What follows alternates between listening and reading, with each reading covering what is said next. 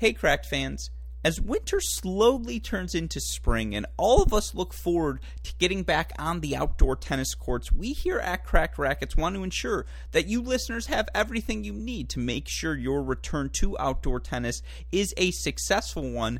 That's where our friends at Gamma Sports come in. Now, if you need new strings, new grips, new court equipment, ball hoppers, machine tools, and accessories, whatever it may be, our friends at Gamma have it all for you. They've also, of course, got dampeners, over grips, replacement grips. They've got it all. And if you go to their website, gammasports.com/tennis right now, you use our promo code CRACK20, you'll get 20% off your order. Now, I know Gamma has a new string pattern in the queue called the React Pro, which all of you Gamma string users will enjoy. And even if you're not using Gamma strings, maybe now's the time to start. But they've also got polyesters, everything you could be looking for from a tennis equipment standpoint, all in one location. Just go to gammasports.com/tennis right now. Use that promo code CRACK20 to get 20% off your order. Again, gammasports.com/tennis. Use that promo code CRACK20 to get 20% off your order.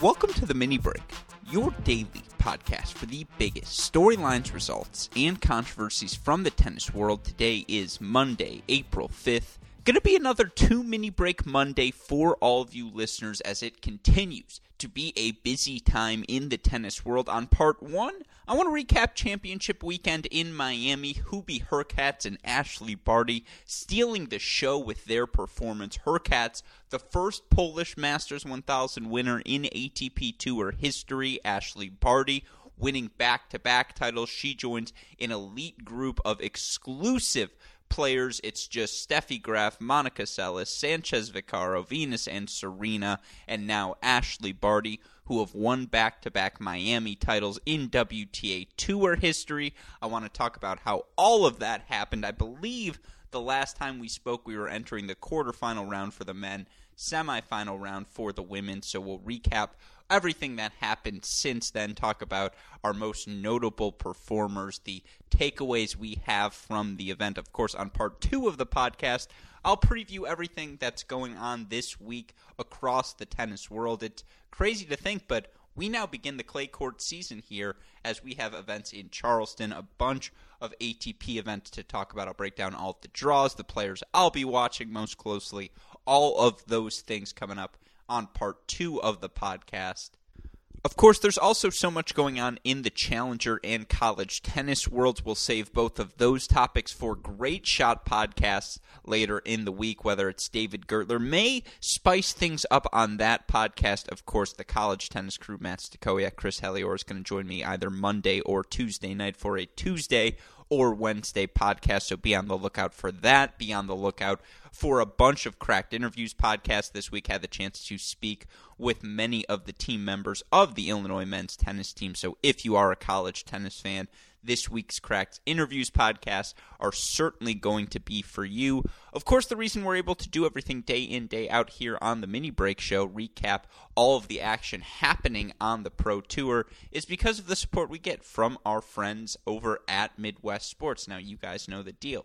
It's outdoor tennis season. I have a very fun hit that I will talk about more on tomorrow's podcast scheduled for Monday. Don't want to give away who I'm hitting with quite yet, but it's someone a lot of you listeners will be familiar with, and it's our first hit together, so that's always a fun time. But of course, you guys know it's outdoor season. Weather's starting to get nice outside. We're all trying to play more tennis. You can update your equipment with the best gear at the best prices by turning to our friends at Midwest Sports. Go to MidwestSports.com. Use that promo code CR15 to get 15% off your order. Free 2-day shipping on all orders exceeding $75. Best of all, a free can of Wilson Extra Duty tennis balls. MidwestSports.com. The promo code is CR15. Of course, shout out as always to your to you listeners for your continued support. Shout out to our Cracked Racquets Patreon family as well. With that in mind, let's talk about a fantastic weekend of action in Miami. And, you know, I tried to start ladies first because I'm a man who still believes in chivalry, but I think we have to start on the men's side. Hurkacz becoming the first Polish winner again in ATP Masters event history. What a phenomenal week for him across the board as you look at what he was able to do, his run to this title for Hurkacz. Again, he knocks off just so many great players from start to finish, gets a win over an informed Denis Kudla,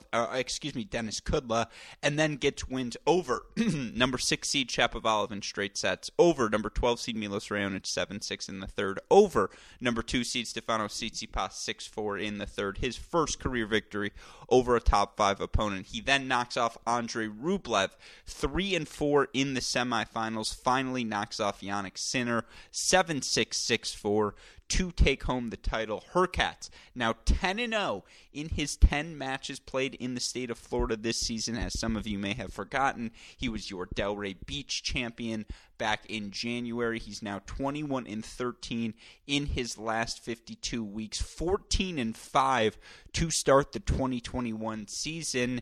And if you're a listener of this podcast, you guys know I've been on the Hurkacz bandwagon for quite a bit of time. And let's be clear, it's Hubert Hurkacz, but he pronounces it Hubi. If that's this, again, basic lessons here about the 24-year-old Polish player who, with this victory, is now up to a new career high in the rankings. He will, starting next week, be up to number 16 and this is not his first ATP title. For Hurkacz, you look for him during the course of his career. He was able to capture titles. As I mentioned, he captures the earlier one in Delray Beach. You look for him prior to Delray Beach coming into the season. Hurkacz won an ATP title in Winston-Salem back in 2019, has challenger titles on both hard courts and clay courts, and was a guy who had a top 40 ranking and had been a top 50 guy for about a year and had flashed brilliance before, a statistic I had mentioned all week long. He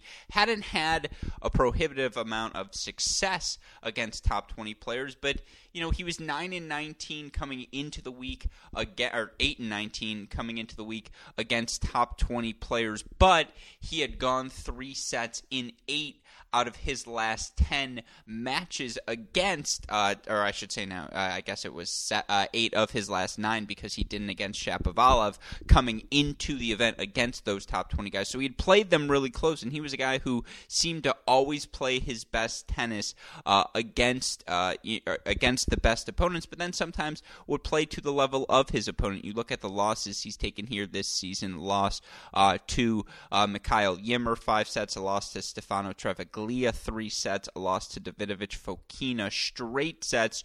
You look over the course of the last 52 weeks, a 3-set loss to Radu Elbada, 6-6 loss to Sonego, a 5-set 11-9 in the 5th set loss to Tennis Sandgren, 1-4 loss to Max Marderer.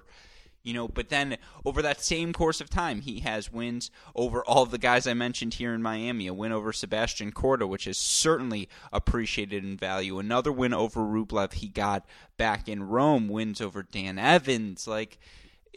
You look earlier in his career back in 2020, the big breakthrough for him, he was great at the ATP Cup. He beat Dominic Thiem, he beat Schwartzman, he beat Coric. You look back in 2019, his first real breakthrough, you have to go all the way back. I believe it was, when did he beat Nishikori? It was Indian Wells.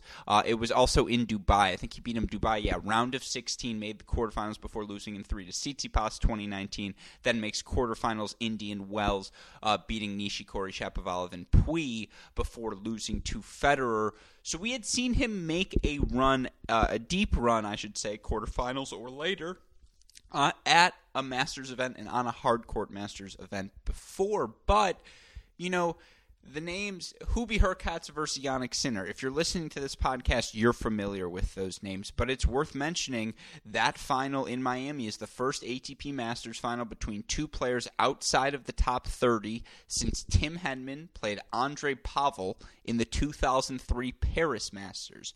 This is the first tournament without the big three since 2003. Those two coinciding things are not coincidental. Things were always going to get funky. funky. And we'll get back to the losses we saw from Medvedev, from Tsitsipas, from Rublev that prevented them from getting a Masters title, from getting to the final. But first, again, the story is Hurkacz, who you look throughout the course of this event in each of his victories for Hurkacz, first serve win percentage. He's at against Kudla 83%, against the next Raonic and Shapovalov 81%, 65% against Tsitsipas, but he saves 10 of the 13 break points he faces, 75% against Rublev. The key number for Hurkacz, he only won 69% of his first serves, but he made 71% of his first serves in the match. And when you can limit the amount of points you're playing on your second serve, it doesn't matter that Jannik Sinner's taking these incredible cuts at the ball. And for Hurkacz,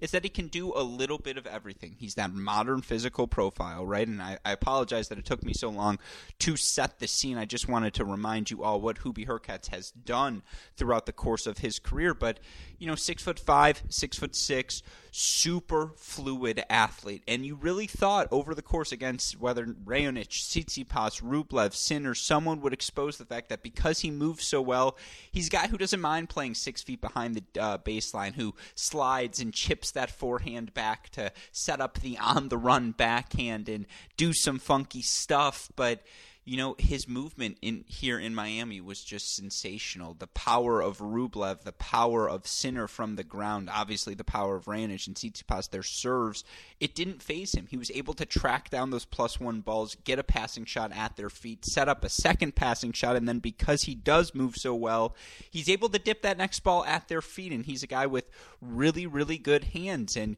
you want to know why he was so successful on his first serve? Because he's able to play attacking tennis when the option opens up for him to play +1 tennis, move forward, hit the approach shot. He'll take it. He also did a fantastic job against both Rublev and Sinner, taking his opportunities to lull them into cross-court rallies and then taking the initiative, going down the line, moving forward behind those balls. Against Rublev in particular, his willingness to, when Rublev hit that heavy topspin, I don't need to tell you about the Rublev forehand. It might be the best in men's tennis right now.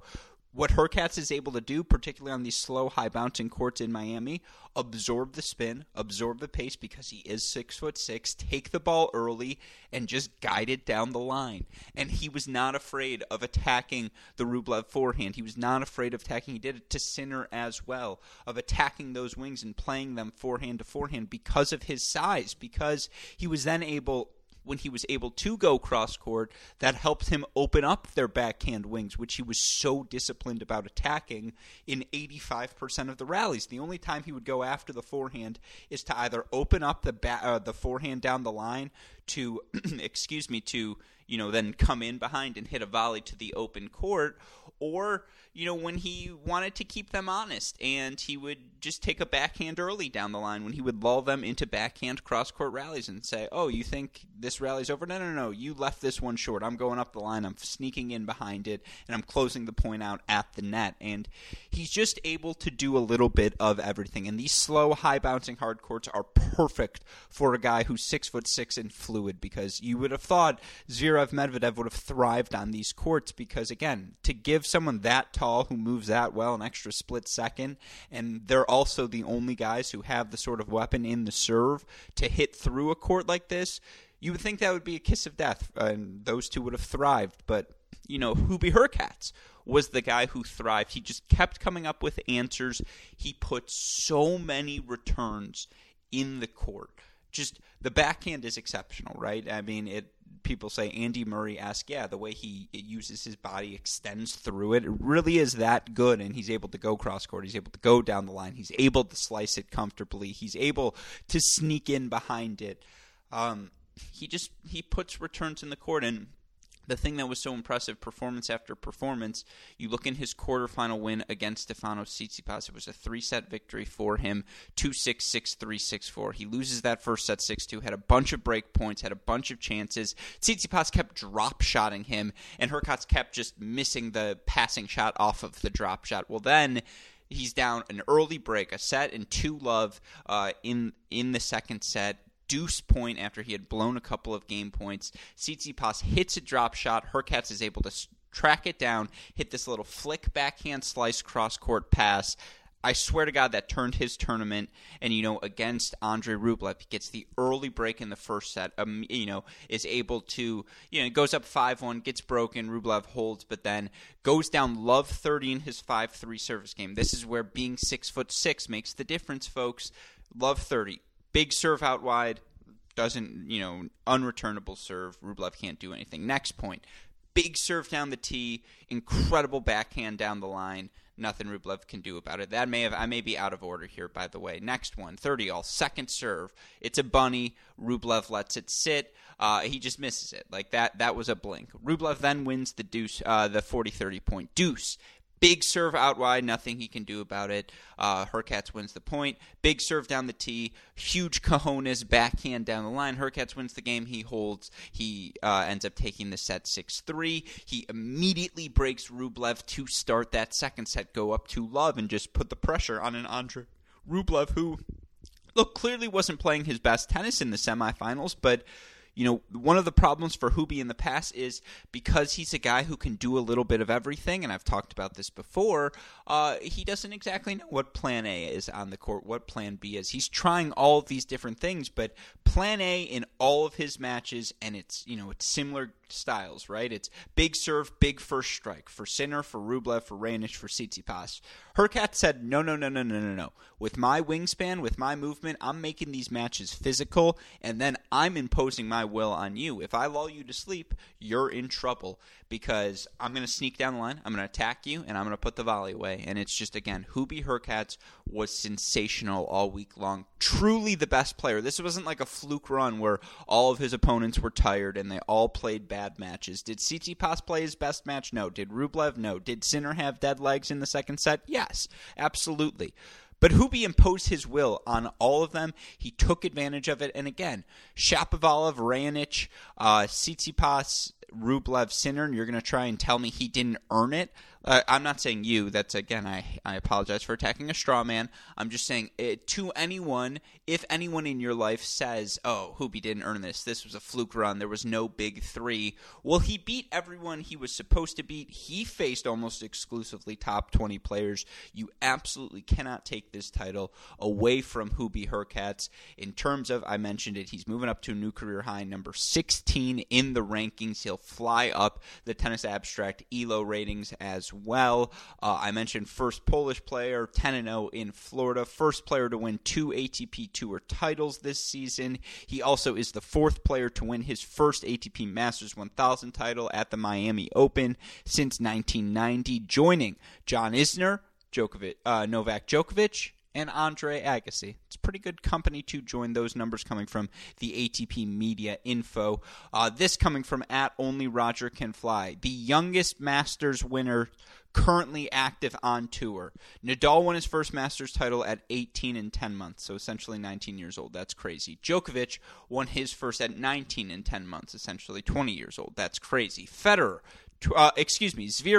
20 years old and 1 month. I don't like him either, but it's undeniable he's got the best track record. Federer, 20 years, 9 months. Murray, 21, 2 months. Khachanov, 22 years, 5 months. Medvedev, 23-6. Tsonga, 23-6. Robredo, still playing, by the way, folks, 24-20. And then Hubie Hurkacz, 24.1. So, again, he is 1, 2, 3, 4, 5, 6, 7, 8, 9, the 10th youngest player actively to have a Masters title. I mentioned that list of players. Djokovic, Nadal, Federer, Murray, Zverev, Medvedev, Tsonga, Robredo. The other players currently active with titles: Wawrinka, Cilic, Dimitrov, Delpo, Thiem, Fognini, and Jack Sock. In case you forgot, folks, and John Isner. They both have ATP Masters 1000 titles. And then Hubie Hurkacz, by the way, 4-1 against top 5 opponents. That's the best career win percentage on tour for anyone who's played at least 5 matches against top 5 opponents. It's literally 5, smallest sample size, but folks, we might be looking at the GOAT. No, but obviously, a little bit of fun. Hubie Hurkacz, sensational, steals the show in Miami. Quickly on Jannik Sinner, because The Sin Man's sensational, and I'm going to share this thought repeatedly across multiple podcasts over the next few weeks, so I won't regale you with the extended take right now, and we're going to have Jeff Sackman on to talk about the statistical trends. Jeff Sackman, the mind behind Tennis Abstract. I talk about all of the stats coming from them. He is the man who runs the show over there. We're going to have Gil Gross on to talk about the biggest storylines heading into the French Open, so I'm certainly going to mention this there as well, but I'll just throw it here. Yeah, he lost the final. It was disappointing. Jannik Sinner is a Tier 1 next-gen prospect, and none of us were doubting that at this point. But when I say Tier 1, for me now, Zverev, Medvedev are the top of Tier 1. I know they're going to win Grand Slams.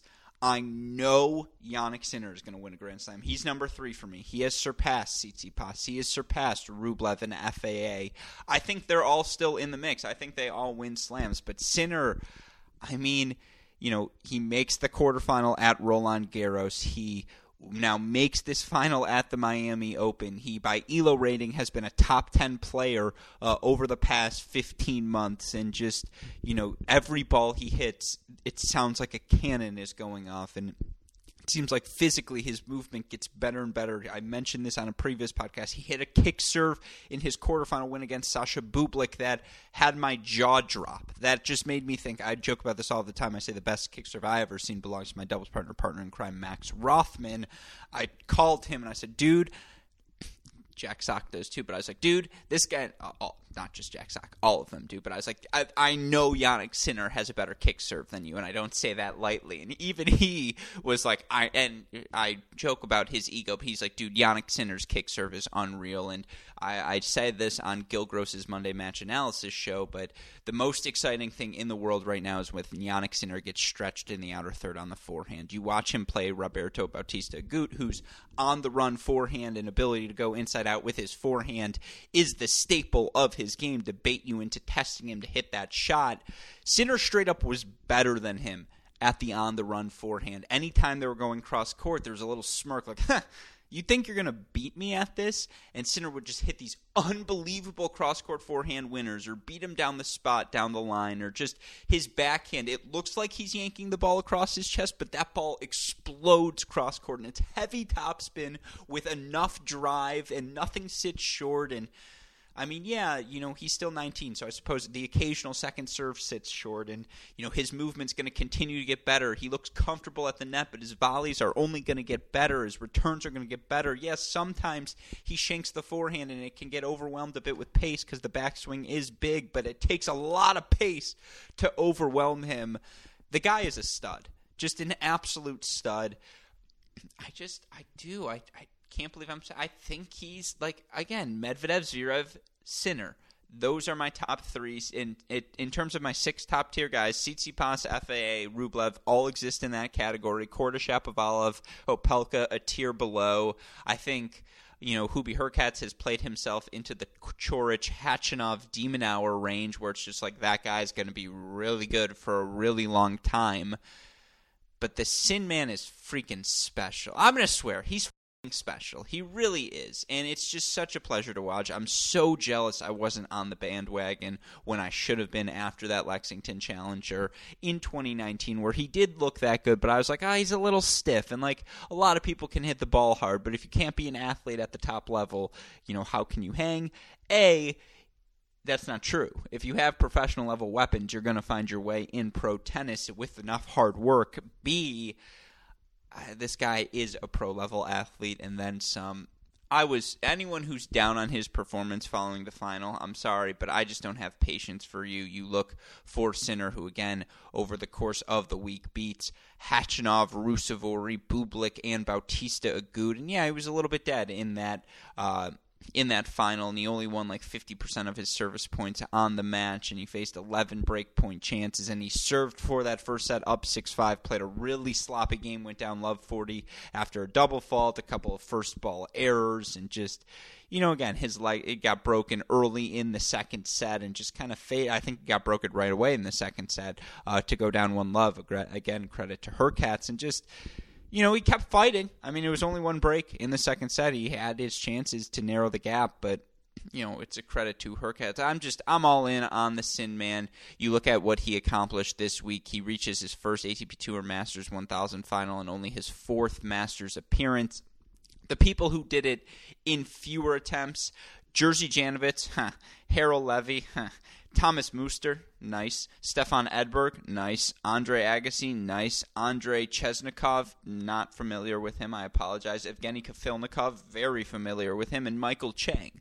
Like, if that's the list of people who have done it in fewer time than you, and you've done it in less tournaments than a Pete Sampras or an Andy Roddick, or in Andy Murray. I mean, Andy Roddick's impressive too. It's the name that popped up that I'm looking at on the list. Or Roger Federer, Novak Djokovic, Rafael Nadal. You are doing something right. You continue to look, again, similar things he accomplished by defeating RBA. He becomes the youngest player to reach an ATP Masters 1000 final since Rafael Nadal at the 2005 Madrid. Nadal did it another time in Canada. He also did it in Rome, Monte Carlo, and Miami. The other guys who did it younger than Jannik Sinner: Andre Medvedev, nice company to keep. Richard Gasquet, if that's your worst case scenario, which I don't like to say that's his worst case, and that's a bad way of phrasing it. But if Jannik Sinner, because the other name's Michael Chang, if like the worst of this list is Richard Gasquet, that's a damn good career. So yeah, that's pretty nice company. You look at the people who have made a Masters 1000 finals before the age of 20: Nadal, Medvedev, Agassi, Djokovic, Chang, Sampras, Safin, Hewitt, Roddick, Gasquet, Sinner. That's a ridiculous list. And then, from Enrico Maria Riva for Jannik Sinner, 2018, he was 1,770 in the world. 2019 at this time, 319. 2020 at this time, 73. 2021, he is the number 21 player in the world with this result. The guy has been absolutely outstanding.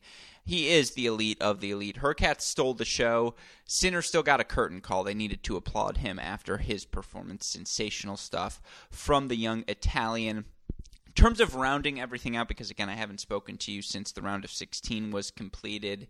Sebastian Korda, I threw him in the George Hachinov tier for a reason. He's 29-8 now since the restart in August. A quarterfinal at a Masters event, first ATP final, first Challenger titles, fourth round at the French Open. He's done it on clay, he's done it on carpet, he's done it on hard courts, he's done it indoors, he's done it outdoors. He's a modern physical profile. I would say Hurkacz is more fluid like Cilic. Korda, more fluid than Berdych, but more in the Berdych model. But oh my God, does the ball just explode off of his racket. The serve is so impressive. I talked about him at length in last week's mini break, so I don't need to recap all of that again, but he's the real deal, folks. And you could tell he was hurting physically, and yet he still made that match against Rublev. 5-6 loss in the quarterfinals, an absolute match. Tsitsipas was disappointing. Hurkacz did a really good job of finding his backhand. Tsitsipas played so many drop shots. He was just having trouble hitting through the court. He just didn't have his best game, and it was still a 3-set match. He still probably could have and should have won the match. 2-6, 6-3, 6-4. He loses to Hurkacz, but him continuing to develop Plan B will be the determining point of when he wins his first Grand Slam. Not if, when. Once the Plan B is just good enough, once he continues to find way, and who knows if that match is 3 out of 5, because physically he's got the goods, and you actually kind of like him more 3 out of 5 than 2 out of 3. But he needed to find solutions, and he really couldn't in that quarterfinal. Then RBA, now 3-0 against Medvedev, loses another 3-set match to Sinner back-to-back weeks, but just physically, he's the litmus test. His on-the-run forehand, his inside-out forehand, what he does physically, tracking balls down, giving himself the opportunity for those 2 passing shot combinations. 32 years old, playing the best tennis of his career, one to circle heading into the clay court season. If he can sustain his record. All right, that was a lot of time on the ATP side. I apologize. It does feel like, again, no big three, next-gen results. That's what we talk about here at Cracked Racquets. By the way, one last stat for you on the ATP side. There have been 74 Masters 1000 champions. 35 of them, I believe, have won at least 2 titles, so essentially half. Yeah, 35 is half of 70. Will Hubie Hurkacz be a guy with multiple titles? Let me know what you think, because, again, it seems like it's a 50-50 proposition. and certainly 24 years old. He's got plenty of time to do it. Will he do it again is a fascinating question.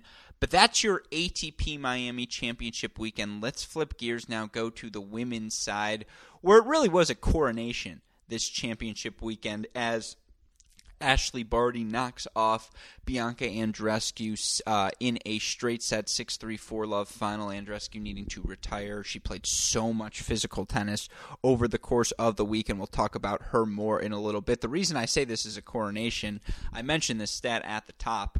Ashley Barty now, Steffi Graf, Monica Seles, Sanchez Vicario, Venus, Serena, her. Only players to win back-to-back titles in Miami history. In WTA Miami history, You just look at her results over the course of the week. She faced match points in her first match against Kutseva, and then, wins over Ostapenko, Azarenka, Sabalenka, Svitolina, and Andreescu. Can't say she didn't earn it, folks, and I know she hasn't played enough tennis to probably have that number one ranking in the world right now over these past 15 months, but there's no doubt she's a top 5, top 3 player in the world and a threat, not just a threat, a contender to win every event, regardless of surface that she enters. And, it starts with the fitness. Her movement's better than anyone else in the women's game. It just is. And that movement allows her to do everything she wants to do, to set up her forehand, move that ball around the court, go, inside out, when she's camping on that ad wing, inside out, bait you to test her down, or by going down the line with your backhand so she can hit an on-the-run cross-court forehand. And it's a credit to Lena Svitolina, by the way, in that semifinal. It was a 3-3 win for Barty. That match was closer than the scoreline reveals. Svitolina was in so many deuce games and just could not find a way to close Ashley Barty out, because there were times when her backhand down the line would be good enough to hit a winner or to set up an easy second shot winner. But Ashley Barty put so much pressure on you, and it was really hard for Svitolina to hit through those Miami courts, hit through Ashley Barty. But Ashley Barty, with her serve, with her forehand, her ability to move forward, she can hit through those courts. And again, that movement is what starts everything. She beats you to the spot. She's comfortable at the net. She's a doubles Grand Slam champion. She just did a little bit of everything in this event. And one of the big stats in that final against Andreescu, because Andreescu was all in that first set, and, Barty was able to race out to a quick lead. Andreescu got the break back for 2-3, and then, Barty immediately got that break back, and the way she did it, coming into the final, she, on her backhand wing, which she hits majority slice, she had hit 70% slices, 30% drives. In the first set, she hit 70% drives, 30% slices on that shot, and she wasn't giving Andreescu additional time to set up the inside-out or inside-in forehands to swing through that backhand side and punish Barty for leaving a ball short. And that adjustment was the difference in the match. And then, of course, for Bianca Andreescu, who... her 3-set win over Maria Sakkari was a top 3. It's right up there with the Sabalenka-Muguruza matches we've seen thus far this year in terms of the top quality tennis I've seen thus far on the WTA Tour in 2021. Sakkari got Andreescu stretched and, tracked down every ball and made the match physical, took early leads, and, was able to dictate against Andreescu. But Andreescu just had more firepower. And on second serve, Sakkari really, really struggled, and then Andreescu threw in enough variety. She moved so well in that semifinal that she was able to ultimately advance. I'll get to Andreescu in a second, but ultimately what I'm trying to say is that Sapter of, and her, I believe it's her ankle or I believe it's her foot, that was bothering her, and so to get ready for clay season, to ensure not further injuring herself, she pulls out of that final. You could completely understand that. She really did leave it all out there, but for Ashley Barty, again, you look for her now at the start of the season. She is 14-2 here. Her 2 losses. Loses to Collins in Adelaide immediately after the Australian Open, and then loses that 3-set match. It was a confounding loss to Karolina Muchova in the Australian Open quarterfinal. But she's back, folks. And again, Is she a top-tier power player? No, but she's not a full tier below. She's a half a tier below on that forehand wing, and then her movement is the best of the best, and She just makes so many returns on the court. She's such a great competitor. Her ability to grind out that hold after she broke, I believe it was Andreescu in the second set, and also just the way she was immediately able to get the break back after Andreescu broke her to even things at the start of the first. It was just... She's a beast, and she just seems to take it all in stride. She makes it all look so easy as well.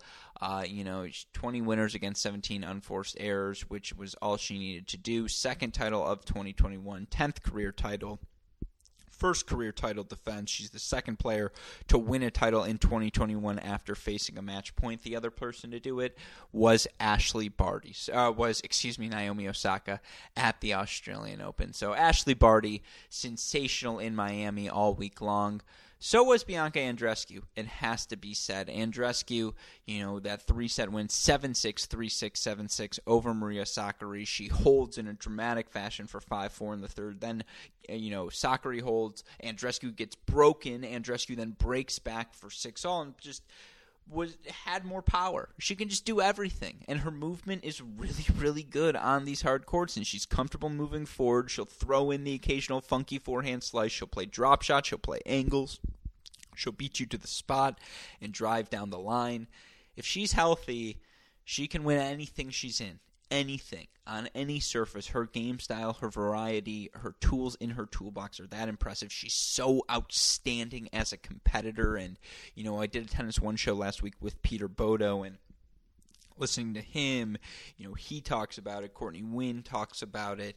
All of these people who have been around the game, if you talk to them, they talk about Rima Abuleo always uses the phrase mentality. Mentality is what separates these athletes, because they can all hit forehands, they can all hit backhands, they can all hit serves, and it's very superficial, and it's really hard to measure, but it's the truth. The more I follow the sport, the more you buy in. It's who wants it more. And Bianca Andreescu always wants it more than, always at least as much, if not more, than every opponent she steps on the court against. Her efforts in the final were really, really, worth applause, given the physical brand of tennis she played throughout the course of the week. But she's back, folks. She is back. I feel horrible for Maria Sakkari, who... You hate to say that match deserved to have two winners because it's so cliche, but she played well enough to win the match, and she's the real deal, folks. You have to be really, really good to beat her. That's why I'm so fascinated by her, by Mertens, by Kontaveit. Vekic has fallen off a little bit over these past few months, but she belongs in that list. You have to be, they're just litmus tests. They're gateways to the top 20, top 15, top 10, because they're tough outs. They're all really young. They're all really gifted physically. They can all do a lot of things on the court. But they don't have that overwhelming weapon, that transcendent talent that an Andreescu, a Sabalenka does. But we just saw Hurkacz, who one may argue doesn't have a transcendent talent, run his way to a men's final. Now, you could argue Osaka, Andreescu, Barty are more established than Medvedev, Zverev, and Tsitsipas. I don't think you'd argue it. I think that's a fact. But, Sakkari's in the mix. Svitolina... she's the same deal. She's just like a year or two older than them, but she's a litmus test. She's just a little bit more advanced, a little bit more gifted physically, and then just puts a little. I would say they're right there with her. I think the best version of Maria Sakkari looks a lot like the best version of Alina Svitolina, but she got overwhelmed by Barty in that semifinal. Barty forehand was the biggest weapon on the court. It made the difference, and. By the way, congratulations to Alina Svitolina and Gael Monfils on their engagement. You feel bad, but that was the difference in the match, and it was a really, really fun week. And again, for Andreescu now, she was 25-5 now, 25-6 through her first 31. Just for comparison, through their first 30s, Serena was 21-9 at the premier level, Venus 19-11, Vika and Kvitova 19-11, Osaka, Ken and Halep 14-16. Now, some of that includes qualifying, and it gets a little sketchy in terms of tournament qualification on Tennis Abstract, but Andreescu's 25-5 is better than Serena, and it pretty much laps everyone else. She's special, folks. I don't know what else to tell you. that match against Sakkari to speak to how physical the tennis was. 22 winners only for Andreescu against 46 unforced errors. 25 winners for Sakkari against 52 unforced errors. I would argue the length of the point forced the error, but you can't put that in the scoreboard. But just a phenomenal level of tennis down the home stretch in Miami. The WTA Tour continues to deliver, folks, week in, week out. There are, Barty, Osaka, Muguruza, you throw Andreescu on that list. Certainly, given we're on clay, you throw Halep on that list. Kvitova's always a threat. Iga Swiatek just won the French Open. Do you want me to throw in Aryna Sabalenka? I would like to, so I'm going to throw her in as a threat. You want to throw Vika and Kenin in as a threat? That's 10, and then I haven't even mentioned Serena freaking Williams. 11 players right now who you could say justifiably can or have already won a Grand Slam in the women's game, and I'm sure there are some I'm missing. That's crazy, folks. That speaks to, again, the depth, the talent we see right now in women's tennis.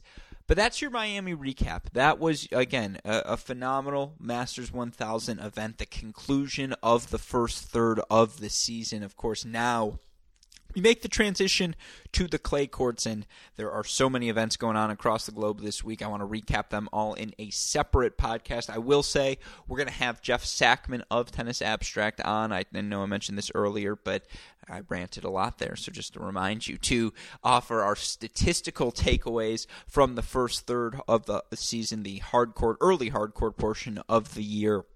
I'm going to have Gil Gross on the Great Shot podcast to talk about our biggest storylines heading into the clay court season. And then, of course, we'll talk challenger tennis, college tennis with our usual cast of Cracked Racquets characters. If you want to hear all of those podcasts, like, rate, subscribe, review to this show, our Great Shot podcast feed, Cracked Interviews feed. We're going to have a bunch of really fun conversations with the University of Illinois men's tennis team for all of you this week. And, of course, to find all of that content, you can go to our website, crackedrackets.com. I say this all the time. I wouldn't ask for the like, the rating, the subscription, the review, the 5 stars on wherever you listen to your podcast. If it didn't help us with the computer gods, it does. It helps us with the sponsors. By the way, shout out, as always, to our friends at Midwest Sports. Go to midwestsports.com. The promo code is CR15. But as always, immediate updates, Twitter, Instagram, Facebook, YouTube. It is at Cracked Racquets. You want to message me directly, I'm at Great Shot Pod. Shout out, as always, to the super producers, Max Fligner and Daniel Westoff, for the event editing job they do day in, day out. But with that in mind, for those super producers, Fligner and Westoff, our friends at Midwest Sports, and all of us here at Cracked Racquets and the Tennis Channel Podcast Network, I'm your host, Alex Gruskin. Short-circuited there, but we'll be fresh and ready to go for part 2 of this podcast later in the day. With that in mind, you know what we say. That's the break, and we will talk to you all later. Thanks, everyone.